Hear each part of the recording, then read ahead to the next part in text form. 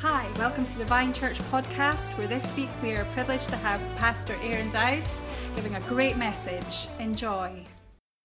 To us all, whatever situation you face, of great faith and faithfulness. So this morning, the main thing, and this is my passage, Matthew 22:39, and the second is like it, you shall love your neighbor as yourself. And I'm just going to get my Bible. There we go. You shall love your neighbor as yourself. If we could just, there we go, let me try this. Yeah, if we could put the mouse onto the screen, please, girls, just so I can use this. There we go, we click to the next one. Clara, if you could have a look and make sure this is working for me, please. There we go. Let's just pray, shall we? Dear Father, we thank you for your presence. We thank you for your love. We thank you for your goodness. We thank you that you're in control. And we just welcome you to speak to us today, Heavenly Father. We thank you, God, you're a good, good Lord. Would you help us to still our minds and our hearts and our souls right now, that we may hear your voice. In Jesus' name, amen. How easy do you find it to love people different to yourself? The workplace is an excellent test for that. This is one of the pharmacies I used to work in, and this was a wonderful team that I worked with, and we were all incredibly different. One day I was struggling with one particular member of staff who was very angry and very troubled and been very difficult in a number of different ways, and this went on for a number of days. And when people are different from you, you start to ask yourself, does what I believe as a Christian, does it have to apply in the workplace? Do I have to love this person? Because very often the natural desire is not to. It's just to, for goodness sake, what is wrong with this person? They're just doing my nut in. I wish they would just get a grip of themselves, and you just want to, go to town. But felt the challenge. I'm a Christian. How does that impact my workplace? And I came to the conclusion I have to love this person. And we think love's a bit mushy and a bit soft. But I remember asking this person if we could have a chat through the back. And I just said, listen, how's things? And she just started to pour out what the issues were. And I felt I need to listen. And I said, well, I just want to let you know you're the best worker I've ever worked with. You're the hardest colleague I've ever worked with. Your work ethic is unbelievable. You're an absolute powerhouse, and I'm so grateful to have you on the team. And there are a few misunderstandings. Can we talk about them? We need to work this through. It wasn't easy. We managed to work them through. And she goes, I didn't realize I didn't understand. I thought you thought this. I thought you didn't appreciate me. I thought you didn't think I was this, that, and the next thing. And wow, they're bright, aren't they? I'm blinded. I've got a headache, man. I haven't got some paracetamol. I'll just take some water instead. I'll nick somebody's water because I can't find me. And we resolved it. Came through, and later that day, kid you not, the difference was night and day. It'd been for days and weeks. Night and day. And later on, a younger member of staff was giving me a bit cheek. And this person stood up and says, hey, you don't speak to your boss like that. We respect him in here. Let's give God some praise for that.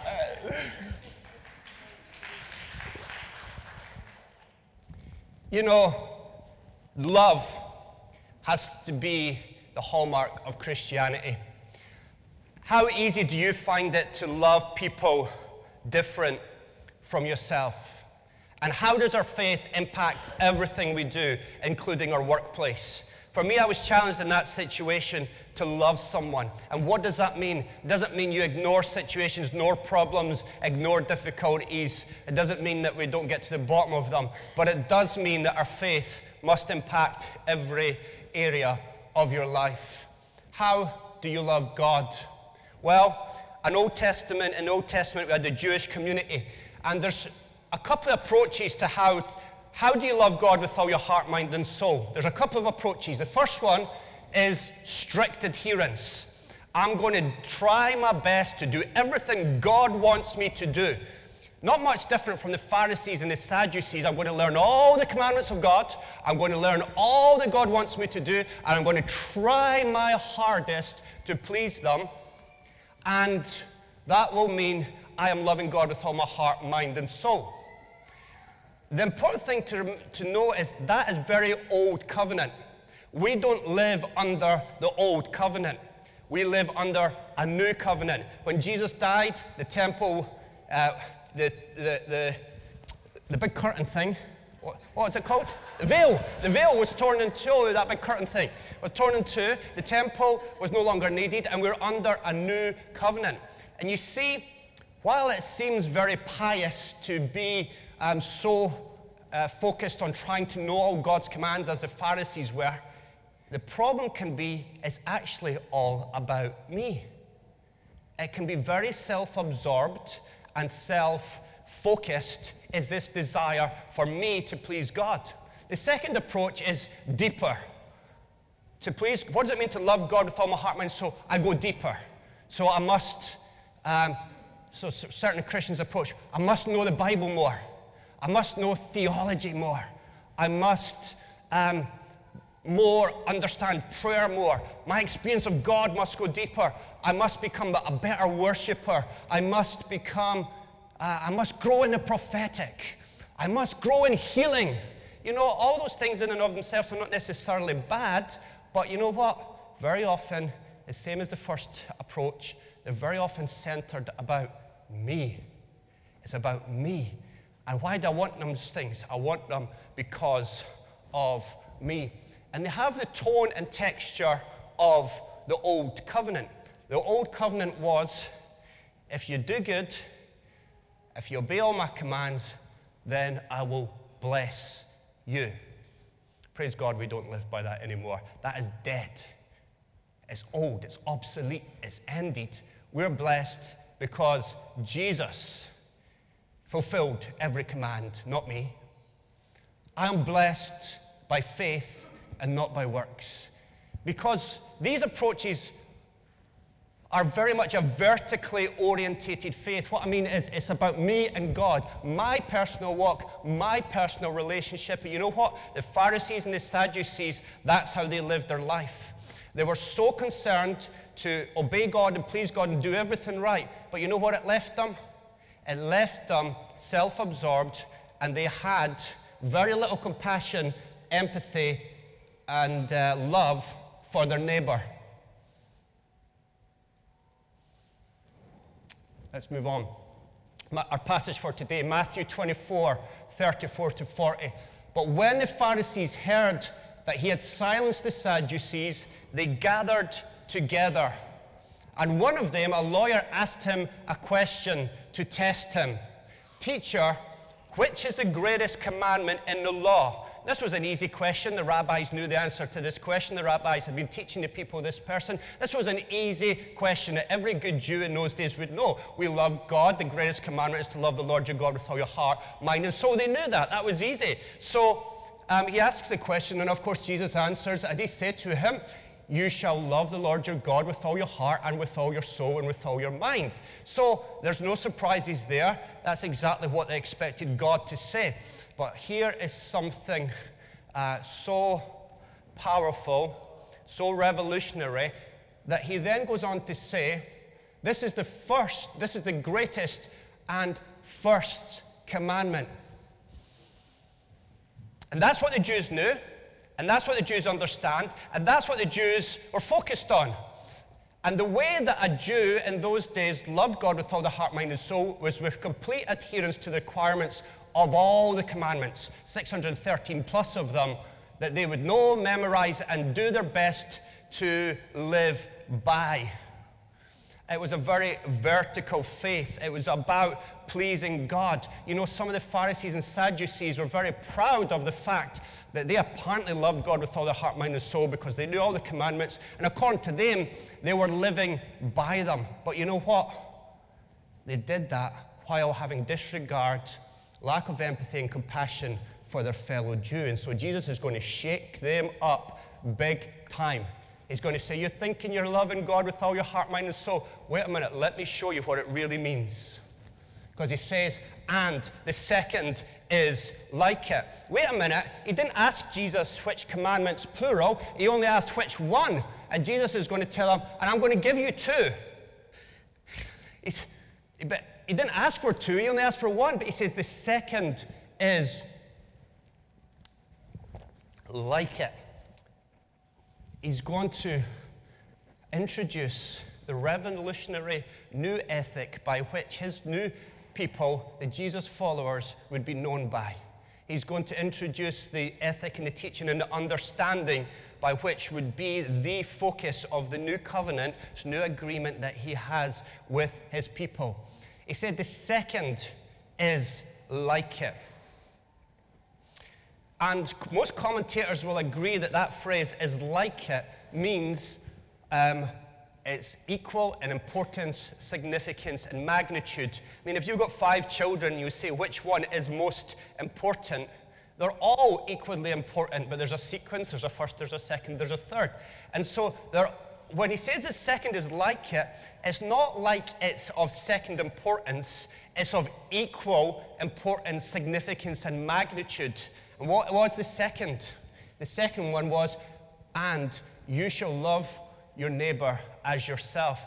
This is incredible because this is the first time in recorded history that these two Old Testament statements have been put together. This is brand new. Jesus is bringing the brand new priority. What is the main thing?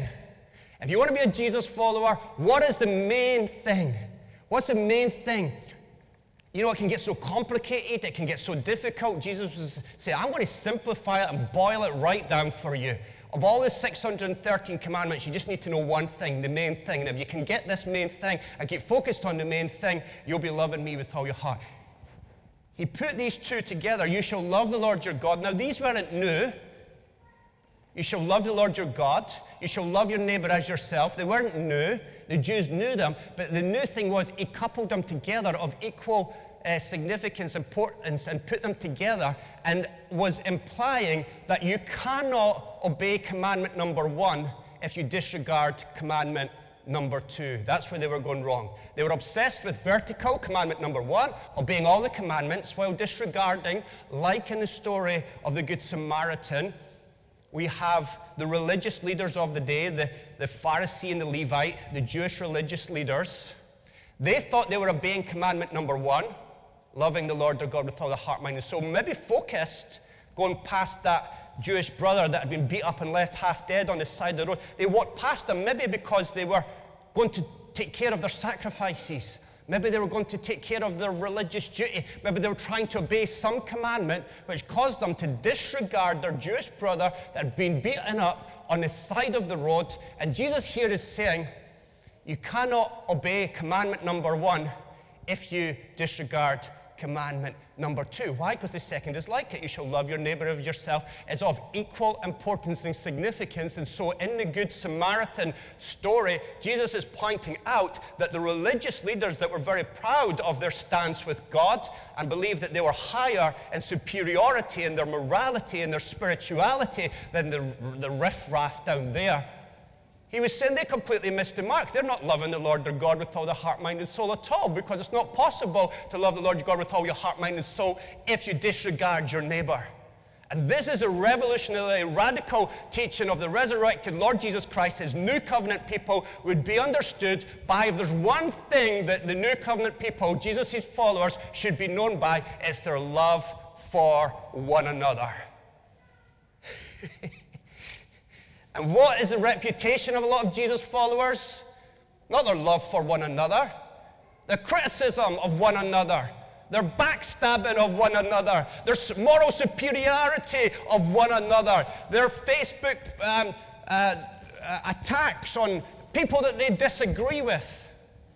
But here we have this revolutionary Jesus. You see, in Deuteronomy 6:5 and 19:18, we have those two commandments, but this is the first time that Jesus couples them together in this beautiful, power, and simple way that we want as Jesus followers, as new covenant people, to live by. And they're interconnected, and it's impossible to obey number 1 while disregarding number 2. And yet, it's so easy to fall into that old covenant model of thinking where you can have people that are obsessed with their spirituality, or obsessed with their Bible knowledge, and they're the most unloving people you will ever meet in your life. We can be obsessed with going to church, going to the conferences, buying the books. We can be obsessed with growing in the prophetic or growing in the healing. All good things in and of themselves, but it can fall into old covenant pattern and thinking, the tone and texture of the old covenant, which is all about my personal relationship with God, as if that's the main thing. Jesus is redefining and it's saying, actually, that's not the main thing. The main thing involves that, and coupled with love your neighbor as yourself. If you're disregarding your neighbor, if you're an unloving person, you're not loving God with all your heart, mind, and soul. So he's radically revolutionizing the way that they're thinking and saying, you know what? You think you're loving me with all your heart, mind, and soul, but your focus needs to shift to being a much more loving person, a much more. That's how the Jesus community followers were to know him by. That's how Jesus modeled his life. He came down to live as an example and a model of love. And he says, love one another as I have loved you. He loved them with a grace. He loved them by believing in them. He loved them by sacrifice. He said that, as I have loved you. We think, oh, that means I've got to die for someone. He said that before he died. So his whole life was a model and example of how I have to love my neighbor. I have to elevate them in importance. I have to give them opportunity. I have to show them grace. I have to love them when they're different from me and they're arguing and, they've got pride and they've got anger and they despise me. They're robbing from my money kitty, but I love them anyway. And I still invite them to my final supper, even though one of them's stealing my money. Love one another as I have loved you. Christians should have, and we don't have, and that's why we, Christians worldwide have done themselves no favors when we're not known as the most loving community on the face of the earth. And people say, oh, but truth. But it must be a garland of grace and truth. It must come with love. Of course, Jesus spoke truth, but he'd done it in the spirit of grace and love. And then the verse goes on to say this most powerful thing that would be completely radical to his original Jewish listeners. On these two commandments depend all the law and the prophets. Jesus saying of all the 600, that law and prophets is the way of saying all your Jewish scripture. All your Jewish scripture, all your 613 commandments, they all depend on these two. I'm going to simplify it down for you. I'm going to make it really simple and easy. Your main thing, your priority is to love God with all your heart, mind, and soul, and it's to love your neighbor as yourself. That's it. All of the Old Testament scripture, all of the Jewish scripture, all of the law and prophets depend on these two things. And that's where I want you to focus on. And people think, well, that's a bit of lowering of the bar, is it not? That's a bit mushy and a bit soft and a bit vague. No, it's actually raising the bar. It's raising the bar because, the Pharisees could come and say, I've never murdered anyone. I've fulfilled the great command. Do you backstab? Mm-hmm. Do you speak badly of your neighbor? Uh-huh. Do you ever get angry with them? Uh-huh. And Jesus was saying, well, guess what? You've failed in that. See, loving, because why? Is backstabbing loving my neighbor as myself? No, it's not. Is talking about them loving my neighbor as myself? No, it's not. Jesus is actually raising the bar because he says, love one another, not just in any old way, not in a Scottish way, which brings you down. Oh, don't get above your station, son. Don't want you getting, your head don't get so big you'll never get out those front doors, son. We'll just have to keep you from, getting above your station. No, he said, love one another as I have loved you. On these two commandments depend all the law and the prophets. Let's listen to Ravi Zacharias. Could I have the sound on, please? Law against law, ethic against... Let's start again. No. But then the second questioner comes and wants to pit him law against law, ethic against ethic. Because Moses had given 613 laws. And so this man comes to Jesus and they couldn't beat him up against political authority. They tried to pitch him against religious authority. And they said to him, which is the greatest commandment? Out of 613, it is fascinating to me that Jesus did not select one. What he said was this: you shall love the Lord your God with all your heart and all your soul and all your mind and all your strength, and you shall love your neighbor as yourself. He said, on these two laws hang all of the laws and the prophets. Why did he not give one?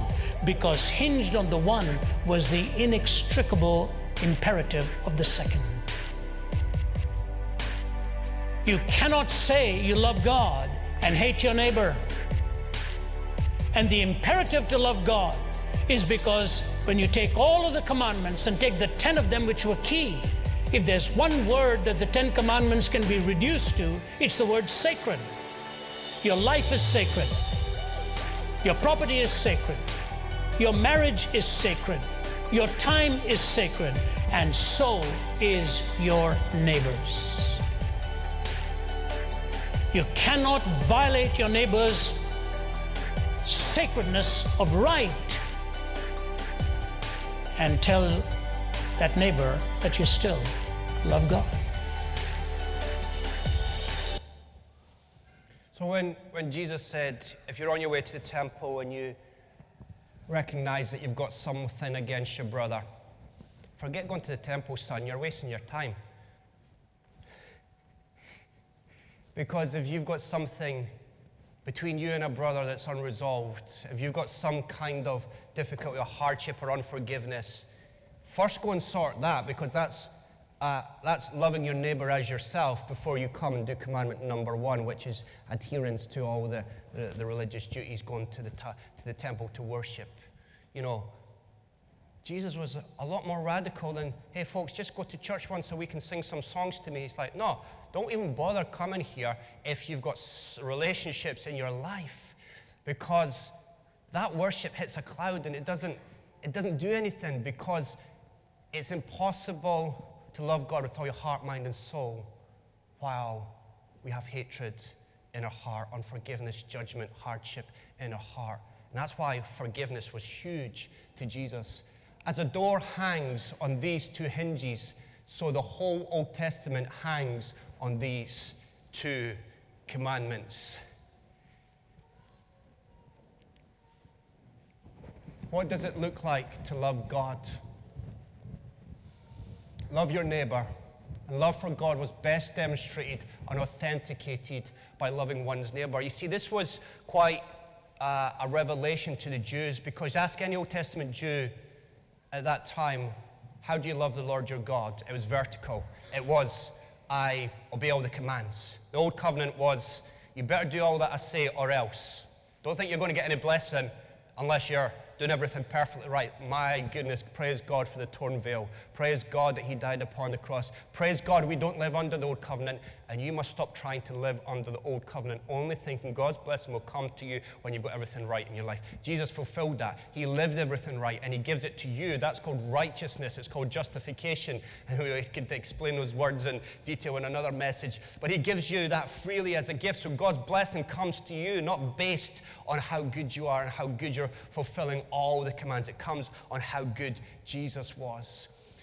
Jesus is changing it and saying, how you love the Lord your God is love your neighbor as yourself. That's not what their priority was on. That's not what their focus was on. When you read the New Testament and you read about how hard and how harsh and how, you see, when Jesus tried to heal somebody on the Sabbath, and you're like, but wait a minute, you're breaking commandment number 1. And Jesus is like, wait a minute, linked to commandment number 1. If your donkey falls down a hole, would you not help it out of the hole? My goodness me, how much more? They had put love for neighbor way down the pecking order of importance. And Jesus said, actually, you know what? It's the greatest. It is the greatest thing that you can do. It's the hallmark of my new covenant people. The hallmark of Jesus' followers is your love. So we need to become way more loving, and all of us can grow in that. All of us can grow in that. And Jesus is pointing out, and we'll do this in coming weeks, Jesus is pointing out, love's a verb, it's a doing word. See, I've not got the feelings, I don't feel like going and speak to my colleague. No, you don't feel like it, because we have the old nature within us. It doesn't want to. But Jesus says, not about feelings. When I say love your neighbor, I'm not saying you feel some sort of rosy, warm feelings about them. You just do it in obedience, even if you don't feel like it anyway, and you walk in that good blessing. Love, well, for God was best demonstrated and authenticated by loving one's neighbor. This is moving from vertical. Jesus took faith from vertical to horizontal. That you can't isolate yourself as a Jesus follower. You can't just become a monk and hide away and it's just about you and God. Hide away in your bedroom and just read your Bible and read stories and disregard people. You know, Jesus didn't say if you're an extrovert, if you're this type of person, it's for all people. And you can do it within your personality. You don't have to change your personality. You can be shy, you can be introverted, you can be extroverted. But you know what? He said you can love your neighbor as yourself. It is possible. The question would then become, well, who is your neighbor? And we've not got time to unpack this in great detail today, but we know another lawyer came to Jesus one day. And he asked Jesus, what must I do to inherit eternal life? And we have this Jesus in the Good Samaritan parable. And Jesus said, what's your reading of it? And he was like, well, he knew, didn't he? The rabbis had been teaching, love the Lord your God with all your heart, mind, soul, and strength. And he had been listening to Jesus because he repeats Jesus' coupling, and love your neighbor as yourself. So he repeats Jesus' coupling back to Jesus. And Jesus says, bingo, Yahtzee, you got it. Well done, you've nailed it, pal. Didn't quite say that, but that's in the abridged version.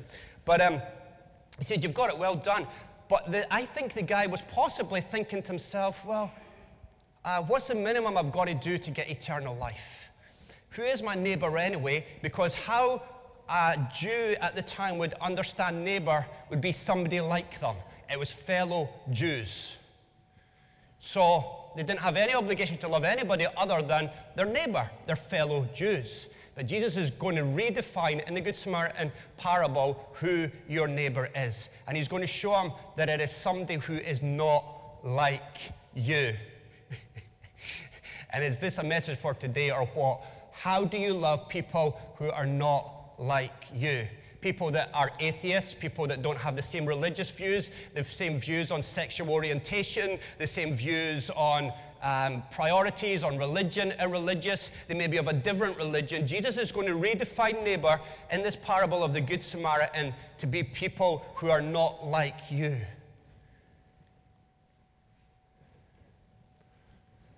And of course, the Good Samaritan, we've got these two guys who fail.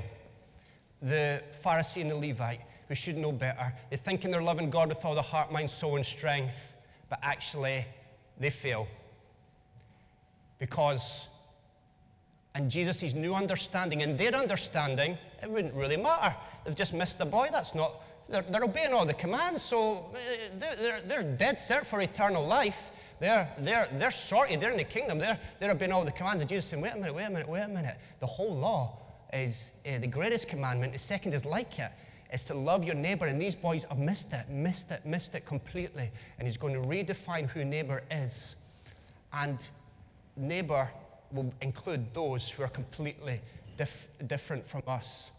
I like what Philip Yancey says in Vanishing Grace. He says, the issue is not whether I agree with someone, but rather how I treat someone with whom I profoundly disagree. In today's culture and age in your workplaces, they're going to be people that you profoundly disagree with. That's not the issue. The issue is how do you treat them. Separation. If you separate and stay away, you're not following the example of Jesus Christ. Because that's what we do. We distance ourselves. That's not my type of person. How are we ever going to influence people when we distance ourselves from them? Which of these three men loved their neighbor? He couldn't bring himself to say the Samaritan, because the Samaritan and Jews, they didn't like each other, they didn't talk to each other, let alone touch each other. They wouldn't even, if they had to travel, they would go round Samaria. So when Jesus said the Samaritan, he was shocking them. The example was the Samaritan, not your Jewish leaders. This Samaritan has loved neighbor as himself. Therefore, he's loved God with all his heart, mind, and soul. Because the way to loving God with all your heart, mind, and soul is to love your neighbor as yourself. Because when you give a water to the least of these, my children, you do it unto me. The connection between your neighbor and God's heart is so close. You're doing it to God, Jesus said. Your neighbor, because they're created in God's image, they're of value and dignity regardless. You know, Jesus said, give them a cup of water. I believe that means even if they never become a Christian, even if they never agree with your religion, and even if they never come to church, we're called to love them anyway. Love them anyway. Love them anyway. Just love. Just love. Even if they persecute, even love your enemies, Jesus went on to say. And then he says, go and do likewise. And Andy Stanley says, imagine a world where people were skeptical of what we believed, but envious of how we treated one another. A world where people were skeptical, and they are. People are skeptical of the Bible. They're skeptical of the church. They're skeptical of leaders. They think we're all out for their money and we're just all deceived and off our heads. And they're probably right in some cases. There are some wackos in every church, in every congregation, in every religion, in every faith. You know what? They're skeptical. But what they cannot deny is how they love one another. Our greatest example, our greatest witness, I would say our greatest apologetic is how we love one another. Forget trying to win an apologetic argument with an atheist if they see in your life a hypocrisy where you're very unloving. So, finishing on this last story, Stephen Mansfield wrote a book called The Search for God in Guinness. And Arthur Guinness, 1725 to 1803, he was an Irish brewer and founder of the Guinness brewery business. You're thinking, oh, that's not very religious, that's not very holy. Alcohol now, son, what are you talking about? Well, back in that day, drinking water was hazardous. It could end your life because it didn't have good sewage and all the rest of it. And there was a lot of problem with alcohol and gin houses, and so Guinness was seen as an alternative that was low in alcohol. It was nutritious in terms of packed full of vitamins, and because the volume was so large, it would take a while to get steaming. So that's my bit added in. He didn't say that in the book, but that's my interpretation, all right? So it's going to actually help with alcohol problems. He was an entrepreneur and philanthropist. And in 1752, he was bequeathed £100 from his godfather's will. We used it in investment, and then from there, he started his own business with a brewery. Now, the reason I'm giving this example is because how we love our neighbor should affect everything we do. Let's listen to this incredible guy, okay? He was deeply influenced by John Wesley's teaching. And John Wesley says, make all you can, save all you can, and give all you can. And actually, Guinness was a bit depressed because at the time, his understanding of spirituality, as taught by the Catholic Church at that time, is that the sacred and the secular were divided. So if you go to church and you do religious stuff, then that's holy. But what you do in your workplace, like running a brewery, that's nothing to do with God. And Wesley completely redefined that. Says, no, anything you do, even run a brewery, can be done for the glory of God. If you see your brewery is going to be a source of blessing, because Abraham's covenant was to be a blessing all the peoples of the world, and he took that seriously, and it revived him. It's like, whoa,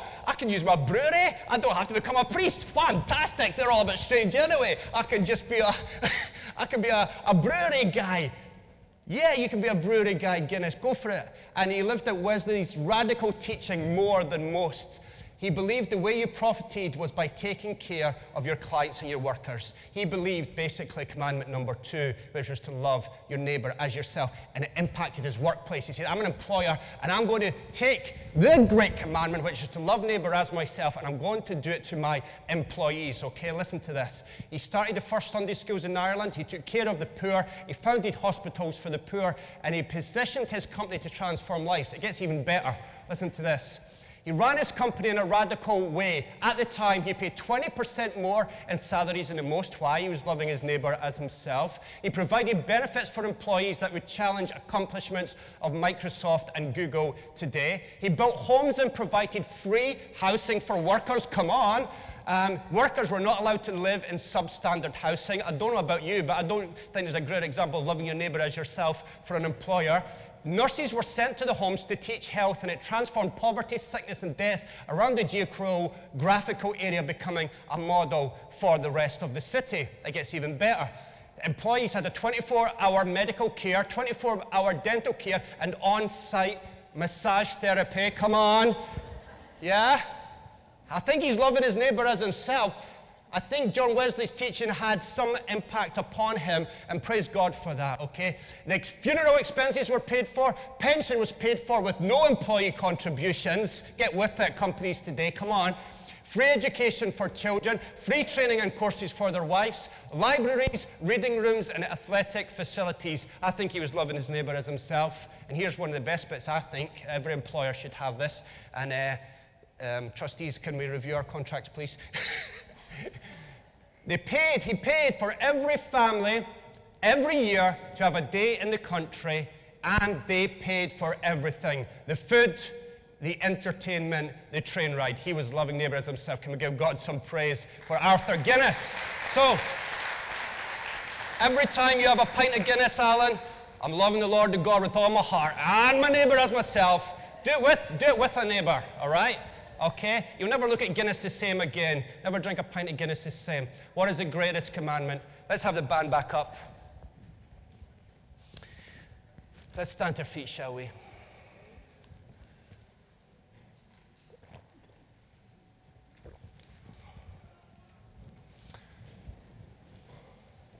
Jesus brought the emphasis of how we love the Lord our God with all heart, mind, and soul, to coupling it with love your neighbor as yourself. If there's one thing the church should be known for, is for our love for one another. In fact, Jesus even said that by this shall all men know that you are my disciples. If you what?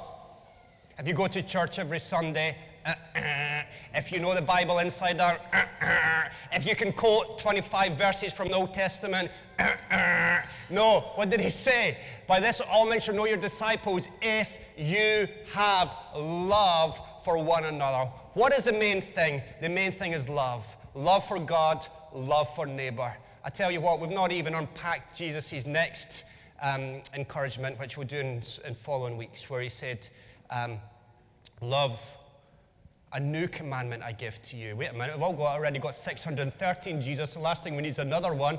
But he says, a new commandment I give to you. Love one another. That wasn't new. This was new. As I have loved you. Jesus was raising the bar, saying, listen, I've set the example of how to love one another. The grace, the kindness, the goodness, the belief. I've raised the bar. You know what? I actually think we could go into. Jesus actually spent time with them. And for those of you who are more introverted in your personality, we need to work on that. Because, quite frankly, sometimes I don't really want to be around people. Just want to be on your own. But Jesus has to transform our hearts. And he created you perfectly, including your personality. So if your personality is quiet, sensitive, shy, introverted, God can use you to love your neighbor, because there's plenty of quiet, shy, introverted people out there that probably love your company, and maybe certain ones that are not of that personality might irritate them because they do all the talking, and maybe you're a good listener. So, you know what I'm saying, don't you, folks? Love God, love our neighbor. Love God, love our neighbor. We need the Holy Spirit to do that. Let's pray. Father, we thank you, Jesus, that you came from heaven to earth to model love. And we thank you that you made it so simple. What do I need to do, Jesus, to be a Jesus follower? Love me with all your heart, mind, and soul. And love your neighbor as yourself. Lord, we pray that as we draw close to you, that your power of your Holy Spirit would pour out your love into our hearts and give us a love for people that goes beyond feelings and emotion and just comes down to action. It's a verb, it's a doing word, regardless of our feelings. And as we do, you know what? The compassion, the empathy, the love comes into that situation. Lord Jesus, would you come? If you're not a Jesus follower, or if you're just a churchgoer, Jesus is calling you today to become his follower. It's a revolutionary way that he began at Easter. It's a new creation. He draws you to become a new creation. Believe in him. He died on the cross. He took the punishment for all the wrong and the sin that we have done. And he welcomes us into his family. You can just repeat this prayer. Dear Lord Jesus, forgive me for all the things I have done. Lord Jesus, I need you in my life. And today I want to become your follower. And I want to join your community, your family, which loves you and loves their neighbor. We want to transform the world through your love. In Jesus' name. If today you said that prayer, become a Jesus follower. Become committed to the way. Come here, take your time, grow. Jesus is patient, God is patient. Did anybody, just with every eye closed, anyone say that for the first time today? Just put your hand nice and high. We've got a little bag. Thank you so much. We've got a bag to give you. Anybody else? Anyone else? Just say that. That's it. Follow Jesus, folks. Keep following him. Thank you, Lord. Yeah, I've got a little bag to give to you, and there's a wee team at the back that will give that to you, and they can share that with you. If you didn't put up your hand, please, but you did say that prayer, you're too shy, just take a gold bag up the back. They're on the table at the back. Folks, it's a great day. Shall we worship? Shall we praise God? We thank God today for Callum's incredible new lungs. He's faithful. He's good. And we can trust him. Amen.